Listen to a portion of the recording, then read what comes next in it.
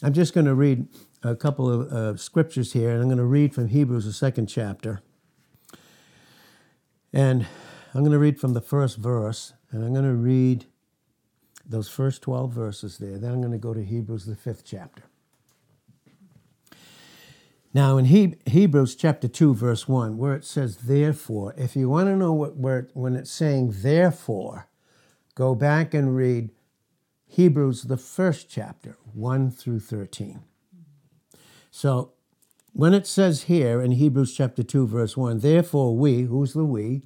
All of us in Christ, all of us here locally, therefore we ought, right? See how it says ought? Because we don't know ought or what we should do until we receive the mind of Christ, right? So therefore we, local assembly, very personal, ought to give the more earnest heed. Does that have to do with our will being submitted to the things which we have heard? So in other words, I'm going to give my will over to God right now based upon the fact of practice of giving my will over to him to even bring me to this place. So I can live in the ought, and that has to do with taking heed very seriously to the things which we have heard.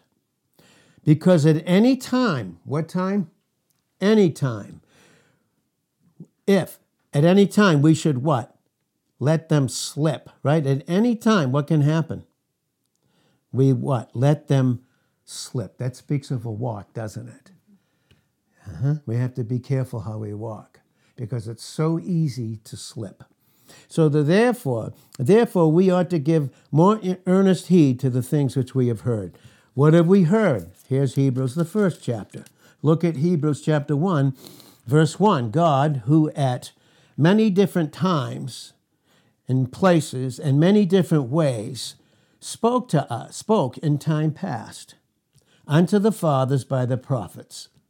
That's the Old Testament, Old Covenants, okay? In this particular context, not in the context in Ephesians 4:11. We need to know the difference of where it says in the scriptures, even prophets, okay? Because when it says he gave some apostles and prophets, evangelists and pastors and teachers in Ephesians, the 4th chapter and the 11th verse, the prophets there are New Testament, New Covenant apostles and prophets, okay? Especially prophets. But here it's saying all this word in the past, all that's ours, isn't it? Isn't this whole book ours? Yeah? Not just the Pauline epistles, not just hyper-dispensationalism, the whole Bible. God, who in all these different times, by the fathers, spiritual fathers, by the prophets, Old Covenant, has in these last days. What days are we in? If they were last, when whoever it was, and I believe through the truth of the matter is the only one that could have written this would be Paul the Apostle, because if he understood Hebrewism and covenant legalism, he did. And we can tell by how he ended every single one of his letters. It's great. It has something to do with grace, peace, and mercy that's in Christ. It's how he signs every one of them. Has in these last days spoken unto us by what? His Son. Who is his Son in John 1, verse 1? He's the Word. Right? He's the Word. Whom he appointed heir of all things, by whom also he made the worlds, plural. Plural, we went into that before. When we consider what stars are. Our sun, which is a star, is a dwarf star. Did you know? Did you know that? Our sun is a star. And it's one of the smallest ones. There's some stars or suns thousands of times bigger. So we know that that's what there are. And can we count the stars? No. And each star, which is the sun, has its planets revolving around it.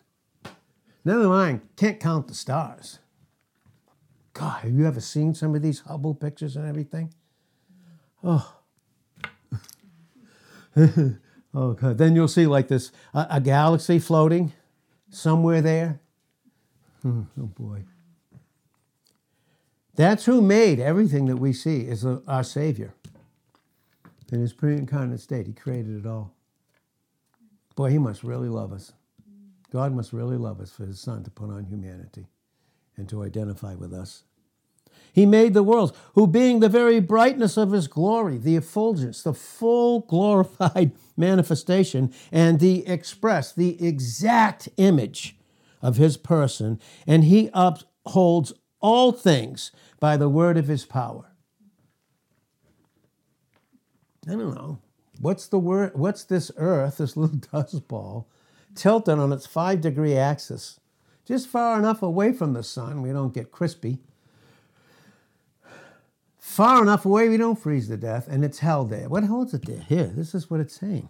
He not only created it and framed it in Hebrews 11:3, he holds it together, upholding all things by the word of his what? His power. How powerful is the word that God is through Christ that he speaks?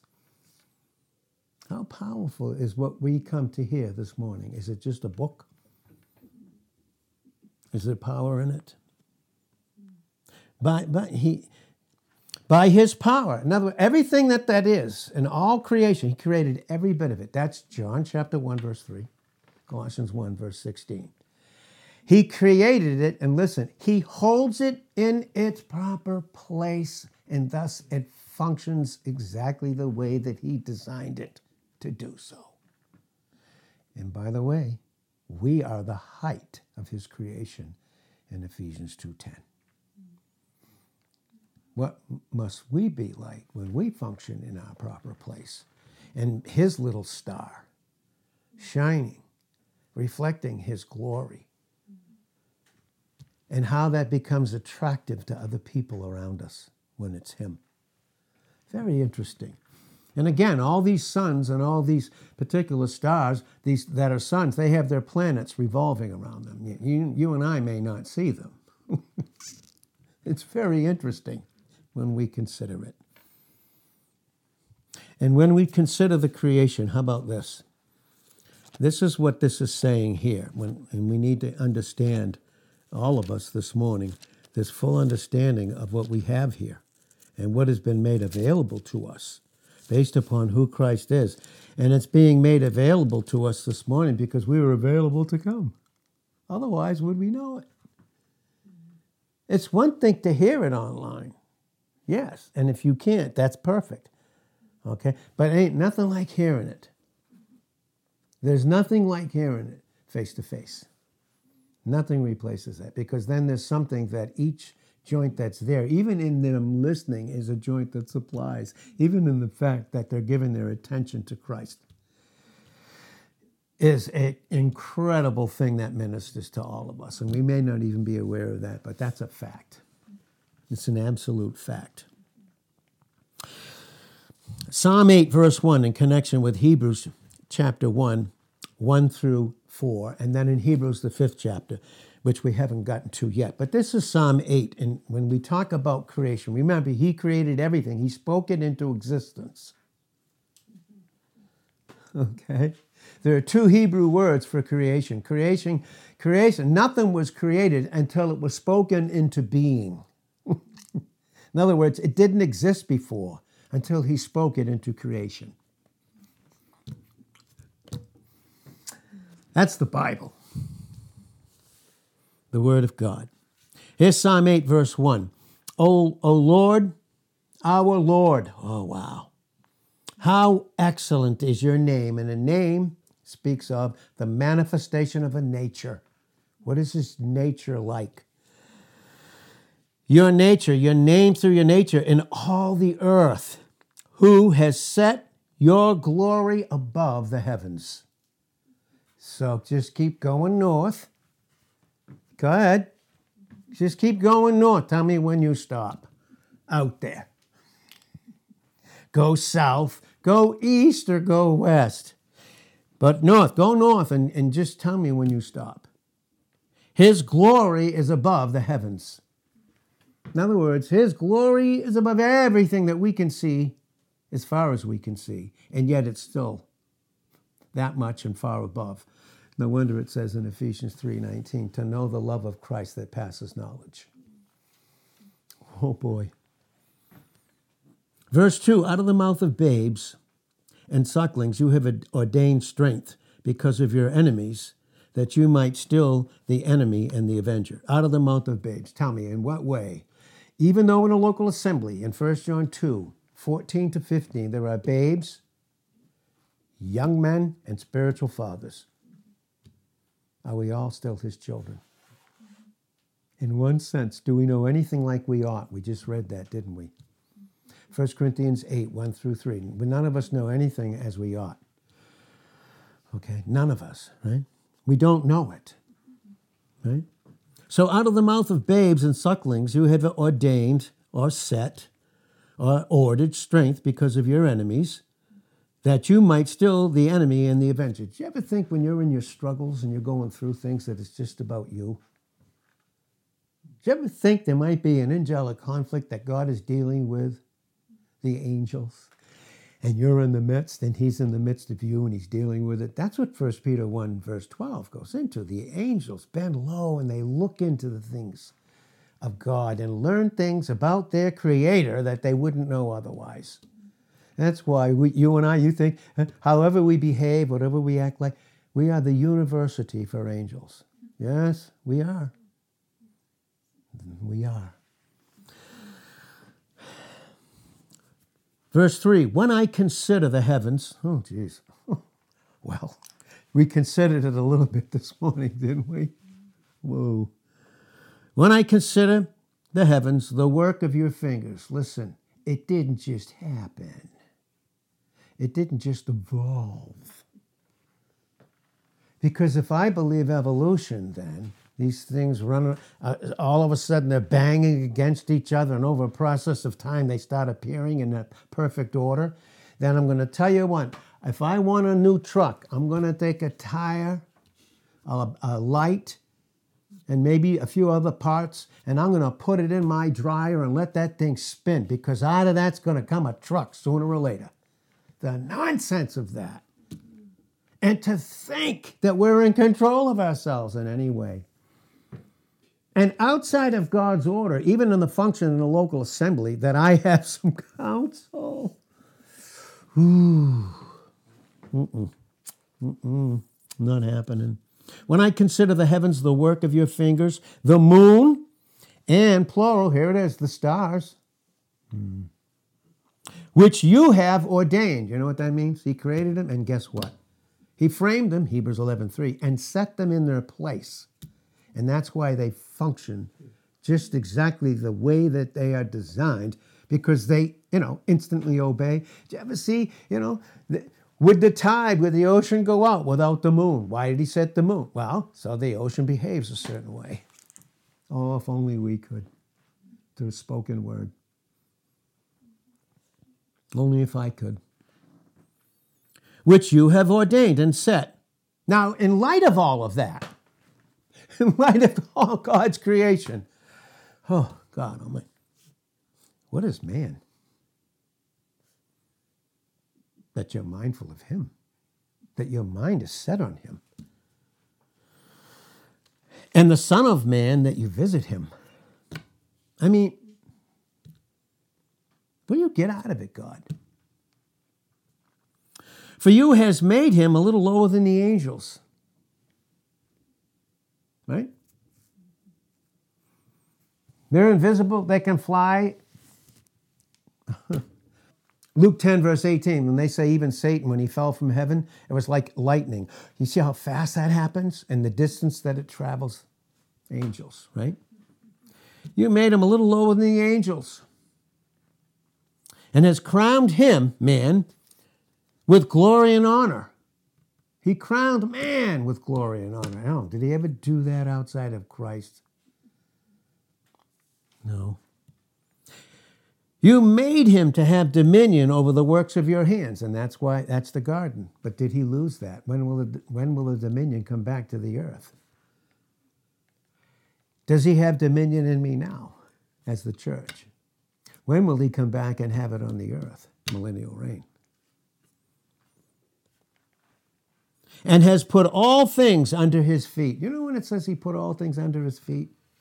You know, we're going to rule and reign with him. And, you know, when should that start? Now, is Christ in us? Is he ruling and reigning over us? And if he is, are we reigning with him right where we are no matter what? Mm-hmm. We're ruling and reigning. But did you know we're going to rule and reign over angels? How about that one? That's right. We're going to rule and reign over angels. This is 1 Corinthians 6, verse 1 and to 3. Dare any of you, having a matter against another, this is the context of Christians, by the way. Dare any of you, having a matter against another, go to the law before the unjust. In other words, use someone in the world to make things right between two believers. Before the unjust, those that are outside of Christ, and not before those saints that are in Christ. Do you not know that the saints, all of us in Christ, will judge the world? And the world will be judged. Government, millennial reign's talking about too, by the way, and I believe all through eternity, so we can understand the scriptures properly, right? Right? That's what you're going to do. You're going to judge all of humanity in Christ, under him, but with him.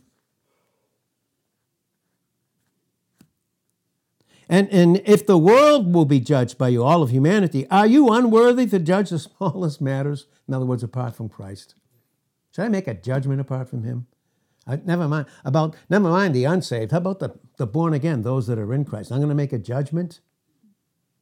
In the smallest matter? I mean, is anything too small for God? Is any sin too small? Is that knowing anything and doing it right too small?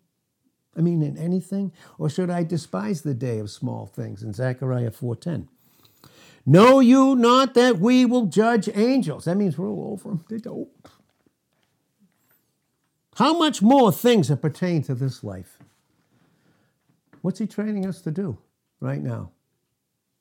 Reign with him right now. He's training us. Why? Because for all eternity, we're going to rule and reign with him. But it's very personal and it's very intimate. Psalm, the 8th chapter, back to Psalm verse 8. What is man that you're mindful of him, that you set your mind on him, the Son of Man, that you actually visit him? And how did he do that? In the most glorious way, by Christ putting on humanity in John 1, verse 14. You made him a little lower than the angels. I want you to see that. You made him, man, a little lower than the angels and has crowned him with glory and honor. How should I interpret that? You want to know how to interpret that? I'm going to have to read another scripture, though. Is that all right? Okay. Then I will. Okay? Now here. Now you have to go to Hebrews, the 2nd chapter. We're not going to go all the way there, but we're going to just go there a little bit, right? So here's Hebrews, the 2nd chapter, verse 6. But in a certain place testified, this is Hebrews 2:6, what is man that you're mindful of? I mean, is he talking about Psalm that we just read? Psalm 8? Yes. Okay. You made him a little lower than the angels. Now, can I understand the interpretation of Psalm 8 if I don't have Hebrews? No, not properly. And if I can't do it, I'm going to rely on the grace of God, right? Like I have to every second by the grace of God, right? What is man that you're mindful of him, the Son of Man that you visit him? You made him a little lower. For a little time, it says here in this instance, by the way. Not in the instance of Psalm 8. You and me. Yet. You made him a little lower than the angels for a little time. You crowned him with glory and honor and did set him over the works of your hands. You have put all things in subjection under his feet. Ephesians chapter 1, 20 to 23. Feet, remember that. Feet shod in Ephesians 6, 15 with the gospel of the preparation of peace. Right? You have put what? All things in subjection under his feet. How many? What did he not create? Who did he not create in him? Okay. For in that he put all in subjection under him, he left nothing that is not put under him. I don't know. Does that mean our little circumstances and situations? Right. He left nothing that is not put unto him. But now we see not yet all things put unto him. But boy, we're going to. Oh, we will. But in the meantime, we can trust him, right? For everything. Because, all things are in subjection to him, right? But we see Jesus. What's most important? To see all things? To see all things? Is that the most important thing about us? No. To see who? Jesus. Who was made a little lower for the angel, little lower than the angels. Oh, I wonder who he was really talking about in the 8th Psalm. Very interesting. But we see Jesus who was made a little lower than the angels. For a specific time, this is what the Greek says, for a specific time, for the suffering of death, crowned with glory and honor. Didn't we read that in Psalm 8? Right? You crowned him with glory and honor. He placed Adam there. Could he wear that crown? Did he? No, but who did? A lamb would come. In Revelations 13, verse 8, the lamb slain before the foundation of the earth, who actually, by the way, finished it, I mean, God didn't have a plan. Jesus just came and he did things willy-nilly, No, it was before anything material was created, before an angel or man was ever created, God's plan had to do with himself, and that had to do with you and I individually, and that's based on Hebrews chapter 4 and verse 3. The works were finished. From what? The foundation of the earth. So if I don't trust God, then will I function in my works?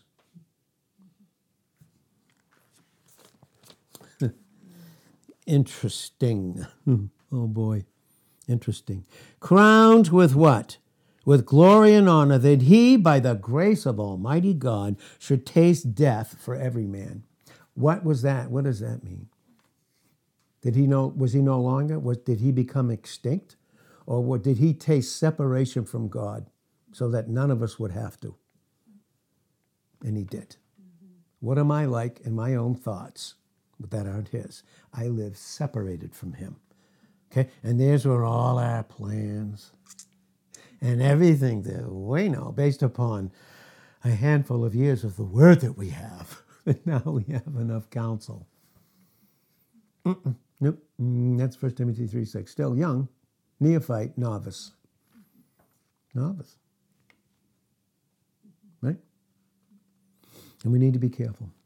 Young people need to be very, very careful. Newly taught need to be extremely careful. We all do. There's no question about that. Okay, we all do, because even the angels didn't dare bring a railing accusation against Michael, against Satan in Jude verse 9, because of his power and authority. And we don't have any unless we're submitted to him. But make no mistake about it. We need to function in our proper place so that we don't give place in Ephesians 4, verse 27, to the devil. Okay, we don't give place. And yes, we're all in training here. And we become privy to certain things. But in no means does that become your counsel to counsel outside of your place. We'll make that crystal clear. Please. Okay. And I'll explain that after I'm done preaching. I will explain it clearly. Right. That he should taste separation from God every day. That's why it says in Psalm 22, verse 1, my God, why have you forsaken me? That was prophetic. That was spoken in the Spirit of Christ. Finished in Matthew 27, verse 46. On the cross, when our sins were on him and the Father had to separate himself from his humanity. He could never be separated in his deity. But he had to be separate from him, not because he became sin, because of our sins on him, but he became, in 2 Corinthians 5 and verse 21, the sin sacrifice. You see the difference? He didn't become sin. He did no sin. He didn't even have a sin nature. He had a human nature. He didn't have a sin nature as a result of the fall. He didn't take part of the fall. That's why the Holy Spirit moved on a 14-year-old peasant girl named Mary in Luke 1, verse 35, and formed the body of Jesus through blood that was separate from the mother's. And there is something about the blood, as much as others want to do away with that too, by the way. But then you can go way over the other side too. We need to have a perfect balance through the scriptures and through precise teaching. And that's why I warn everybody, and God wants everybody warned. This is where you're going to be fed. If you go out there, and I used to say it to the folks, even way back in Florida in 1990s, they say, oh, Pastor, we listen to Christian radio all day, all kinds of different people. Yeah, you're getting all kinds of different confusion too. That's right. That's like the Christian thing. Well, that's my study. What's your study? I'm going to read through the Bible the whole year. Have fun with that one. See if it makes a lot of sense to you. See if God has gotten in there and created that sense, which only he can do. Verse Hebrews 2:10, for it became him. It was everything about him. Okay, now we're talking about God, everything he created. He's resting in the love of his Father in deity, the Trinity, in John 1, verse 1. There's nothing that can disturb or distract that affectionate love, exchange, embrace that they had. So we're required to believe, yes, it was God in Christ, in his humanity, who never left the bosom of the Father in his deity. Well, that's why it says he's everywhere present. I don't know. And he inhabits eternity in Isaiah 57, verse 15. Why would that be so tough? Well, it might be because we don't have the full preponderance of the scriptures through teaching. And don't believe the lie. This is too much. No, it's not. It's just enough for God to give us what we need to get, and the rest is meant to humble us and keep us in a place of humility, all of us. Because none of us know anything like we ought to. That's 1 Corinthians 8, verse 2. For it became him for whom are all things, and by whom are all things, to make the captain of their salvation complete through what? Plural. Sufferings, constant sufferings. We tend to think that it was the 40 days in the wilderness in Matthew, the 4th chapter, and Luke, the 4th chapter. We tend to think that there was suffering on the cross, which we can't even comprehend. Just even the physical, if I understand crucifixion and how it was designed and what it did to the individual. But the suffering of separation from his Father and his humanity, but even from the day he was born, he was opposed and hated and afflicted. No, because he came into this world where Satan was ruling right now. About to end, though. Yippee. That means I'm happy in the Greek. For both he that sanctifies sets apart. Did Jesus set himself apart in his humanity the whole time he walked the face of the earth? Well, of course that had to do with his humanity. That's why it says in John 8, verse 29, I always do those things that please him. And in Romans 15, verse 3. Did he have to learn obedience?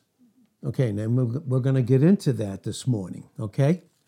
We're going to get into it. For both he, in Hebrews 2:11, both he that sanctifies, he set himself apart continually, and them that are sanctified in him are all what? One. Did you ever hear that one for all and all for one? Wouldn't that be great in a local assembly? And wouldn't that be great right where we are, right now? That's an interesting thing, isn't it? For which cause he is not ashamed to call them what? Family, brethren, one family, saying, I will declare your name unto my brethren. In the midst of the church will I sing praise unto you. That's something that we're going to be doing for all eternity with Christ.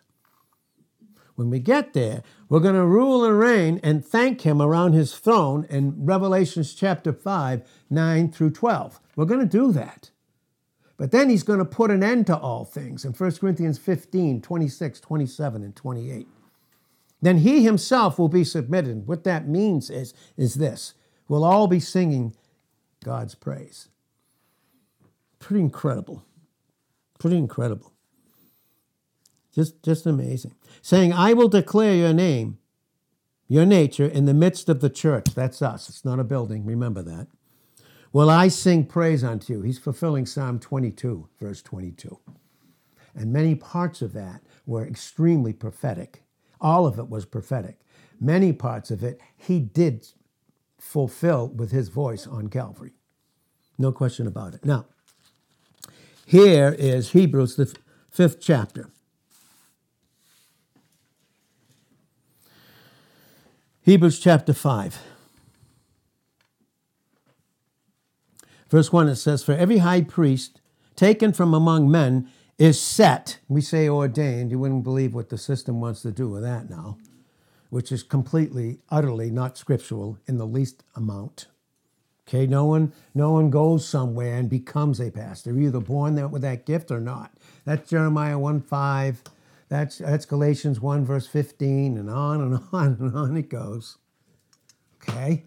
God's not helping us to become something that his son, who gives the gifted men in Ephesians 4:8 already did. Let's get that one straight. Okay? Right? Is set for men in things pertaining to God, that he may offer, both gifts and sacrifices for sins. Who can have compassion on the ignorant? Now, is it bad to be ignorant? No. Because do we know everything like we ought to? What does it mean to be ignorant? I don't know. If you don't know, can you discern? You can't discern unless we're broken and have a proper experience. But the fact of the matter is, right, he has compassion on who? All of us. Because without him we can do, in John 15:5, nothing. And on them that are out of the way. Wouldn't that be interesting? Where do all our struggles come from, all our plans? You know, I'll tell you where they come. We're out of his way. Remember we said, way behind, way forward. And I ain't talking about particular locations. I'm talking about our thought life. I want to make that clear right now.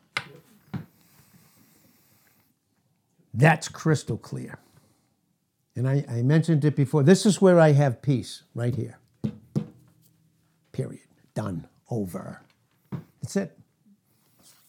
Okay. This is where I have my peace. Are out of the way, for that he himself also is compassed with infirmity, even those high priests that functioning in the work of Christ in the type. And by reason thereof, he ought, as for the people, so also for himself, to offer for sins. That's why the pastor and the teacher is not your authority. Furthermore, we know from Job 32, 21 and 22, we don't give titles to men. That's why my name is Ed. It's not Pastor Ed. My name is Ed, and pastor's a functioning gift when it's attached to the head. But we don't give flattering titles to men, because what it says in the original, in Job 32, verse 23, is, because if I gave a title to men, then the enemy would use that to soon take me away from my true master. And that's Christ. But there's an order too, by the way. And God needs to have that established. Okay? So again, what do we see? To offer for sins. Look at verse 4. And no man takes this honor unto himself. That means any of these high priests, would they take an honor and a position to have themselves glorified in front of everybody? Is that how a pastor-teacher gift should operate? I don't know. Isaiah 42, verse 8, he will not share his glory with another. And please, I love preaching and teaching and giving counsel, but don't think you have enough counsel to counsel those that gave you the counsel. God does a great job with me. Does. We need to pray for him. Yes, I know. Make sure when you pray, you give yourself to God, and don't think that you're counseling me before God with your prayers. Okay? Why would I say that? I don't know, but God must know. I don't. I promise. Right? So also Christ glorified not himself to be made a high priest. Well, no, but God made him one. The one. But he said unto him, you are my son. You're my son. My eternal son. In John 1:18, by the way. Let's read the scriptures correctly. Not in his humanity. Because yet, his humanity is this. Today have I begotten you. Big difference. Today I've begotten you.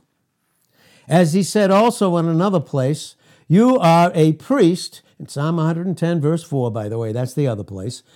You are a priest after the order of Melchizedek. We don't have to get into that, We can do that another time, Melchizedek and the type. Who in the days of his flesh, not like our fallen flesh, his body, his humanity, when he offered up prayers and supplications with strong crying and tears unto him that was able to deliver him from death. What does that mean? Do we think that when he became the sin sacrifice on the cross and he had to enter not only spiritual death but physical death, would God leave him in the ground? Or would he answer his prayer? Because this is a prayer. And was it fulfilled? I don't know. Did Jesus rise from the dead? Well, read Matthew 28, 1 through 6. Read it. Read Acts 17, verse 31. He rose. And that's why we're going to rise with him in Romans chapter 8 and verse 11. Unto him that was able to save him from death and was heard in that he reverenced him. Though he were a son. Now here's what I want to get to. Though he were a son, the Son of God, he had to learn obedience. I mean, God had to learn obedience? No. Christ in his humanity had to learn obedience. Why is that? He had to learn obedience, right, by the things which he suffered, so that he would be complete. This is Hebrews 5, verse 9 in your Bibles. Being made complete, he became the author of what? Eternal salvation. Oh, the poor Pentecostals that fuse justification and sanctification. You can lose it and gain it, lose it and gain it. Legalism works. Became the author of eternal salvation unto all them that obey him. Obedience. That's positional truth. Once we obey him, we're in Christ. How about experientially? Right? Called a high priest after the order of Melchizedek. Why did he have to learn obedience? Who has to learn obedience? You and I. Don't we? Don't we have to learn obedience? Why? We have to learn obedience. Why did he not have to learn obedience? In his deity, he didn't have to learn obedience, but how about in his humanity? Christ had to learn obedience. Why? Because God was in Christ. He never had to learn obedience. Christ never had to, in his deity, he never had to learn obedience, but to submit to his Father to be a sin sacrifice, he had to learn it. What was his obedience? Suffering. Rejected. Hated. Loving. Purity itself. Feeling all of that. And not only that, everything that you and I went through, he took upon him on Calvary.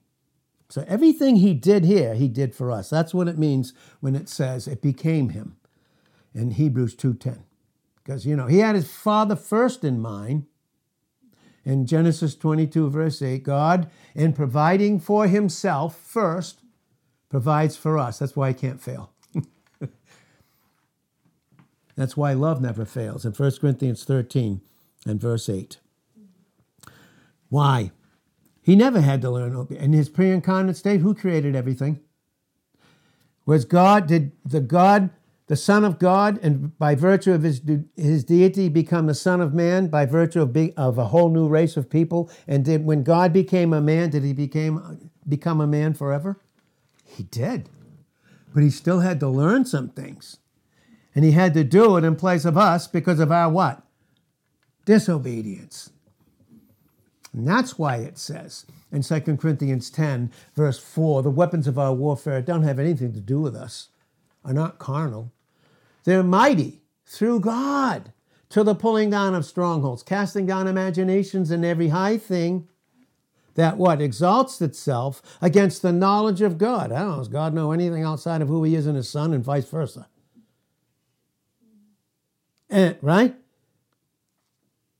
Casting down imaginations and every high thing that exalts itself against the knowledge of God, right? And having in a readiness to revenge all your disobedience when your obedience is fulfilled. Tell me what thing I can do without him. How many things can you and I do without him? Nothing. Why did he have to learn it? We explain that. Why do I have to learn it? Why do I have to learn it? Is my learning different than his? Yeah, it's all about submission. It's all about receiving. It's all about giving my will over. It's all about obedience. Because I can't even experience the love that God loves me with apart from I'm obedient to God. And why does God want us to be obedient? Just because he wants to love us. It has something to do with our will. And by the way, that's right here. That's right here. And it's great. Okay? You and I have to learn it because you and I have a wicked heart. No, really? We have the flesh in us, Romans 8:9. That's right. The whole head is sick, Isaiah 1, 5, and 6. From the top to the little piggies is sick. The whole heart is deceitful, the mind, leb, deceitful and desperately wicked. Jeremiah 17:9, who can know it? The wound outside of receiving Christ and functioning in him in Jeremiah 30, verse 12, is incurable. God couldn't cure fallen you and me, so he crucified us in his son and gave us new life. And you get new life out of what? The death that Christ has accomplished and mine with him and yours with him. And we see that clearly. We have to because we have a wicked heart and a mind and emotions, a will, self-consciousness and a conscience. And if I do have a wicked heart, how does that wicked heart operate? Through a wicked will, not given over. Right? That's right. Who fulfilled all the will of God? John 4, verse 34, he did. He finished it in John 19:30. This is what makes it vital for those that haven't received Christ as their Savior, and you're not sure, you need to be sure. You should get with another Christian. I don't know who it is. I'm not thinking of anybody. But if you are unsure, you need to get with someone else and have them to help walk you through that so that you can have the assurance, so that you can have a proper experience. But if you haven't done that, it's the most important thing. It's your eternity in God's presence in heaven or in hell. It's one of the two. And you're not going to cease to exist at death, because death is not extinction. Not in any language is death extinction. It's separation. That's right. You don't want to live separated from him. Do we now? We do. Christ had to learn it because he was God over all. And therefore, obedience was new to him. Who would do that but God? Come on. Read Romans 5, 6 through 10. Now, who would do that other than God? Who would put up with us other than God? It's a miracle to me all the time. Did you know that? For me, I'm like, oh my God. You didn't quit. Why? For God to quit on me and I'm in his son, he'd have to quit on his son. And then he would have to quit on who he made to be his provision. In Malachi 3:6, I'm the Lord your God. I change not. I don't change. So obedience was new to him. And it's new to me. Obedience is new to me continually. New to me. Because if my will's not submitted, I function as a disobedient creation. There is no question about it. That's how I'll function. And it was new to him because he was not a creation. His humanity was created by God, but he was deity, God himself in that humanity. And we need to learn obedience, and we need to have, that's why we have a yoke in Matthew 11:28-30. We've shared the types before. The red heifer in type, which was the female offering, spoke of submissiveness to the will to God in that sense. But it was to have no spot, no blemish. This is Numbers 19:2. No blemish, and no yoke had ever been around its neck. You know what? And are we his sheep? Right? And what are those 4 things that sheep can't do? What are those 4 things that sheep can't do? Does anyone remember? Protect, feed, guard. Yeah. Clean, guard, protect, and feed. Can't do either of those. And sheep need what? What do sheep need? And what are pastors and teachers? What kind of shepherds? Under. Yes, under shepherds. The great shepherd. That proceed from one shepherd. But notice the order. Right? You can see that in Ecclesiastes, the 12th chapter, verses 10 right through 13. The one shepherd. He's the one shepherd. He's the good shepherd, isn't he? Why? In John 10, 11, and 14, he's the good shepherd. Why is he the good shepherd? Because there's only good in God. And if I don't function in him, submit to his will, then I will, in Isaiah 5, verse 20, start to call evil good and good evil. I'll put bitter for sweet, sweet for bitter, light for darkness, and darkness for light. Because only good is in him. He's the great shepherd. He's the great shepherd of the sheep. That's Hebrews chapter 13 and verse 20. He's the great shepherd of the sheep. Of the sheep, right? One with us, of. He's the chief shepherd in 1 Peter 5, verse 4. There are under shepherds there in Ephesians 4:11. We see it all through the Bible. So how are we to be led? How does God's order work? He leave us to our own? Nope. Shepherds in the local assembly, under shepherds that are submitted to the head so that we have clarity and purity of understanding. Boy, I can't wait for the week coming up to get into these things. It's just going to be incredible. And I don't know if any has heard, and I'm not sure, but what we had on prayer, I forget what day that was, about prayer when we went into Ephesians the 6th chapter and Daniel the 10th chapter and so forth is very, very key for us, for our local assembly. It's extremely key. And there might have been some things that had to be edited, but that's not my fault. Because I was the only one speaking, so it wasn't my fault. Someone made me do it. Okay, so let's pray. Father, we thank you and praise you for the word this morning, for your direction. Let us not be in haste this morning. Please, Father, let us not be in haste just to leave your presence immediately, but let us have fellowship around the reality of what you've given us this morning in this very little short time that you've given us. And was it worth it? Was it worth the preparation and the discipline to come and to hear together? And thank you for your faithfulness. And we love you and praise you in Jesus' name. Amen.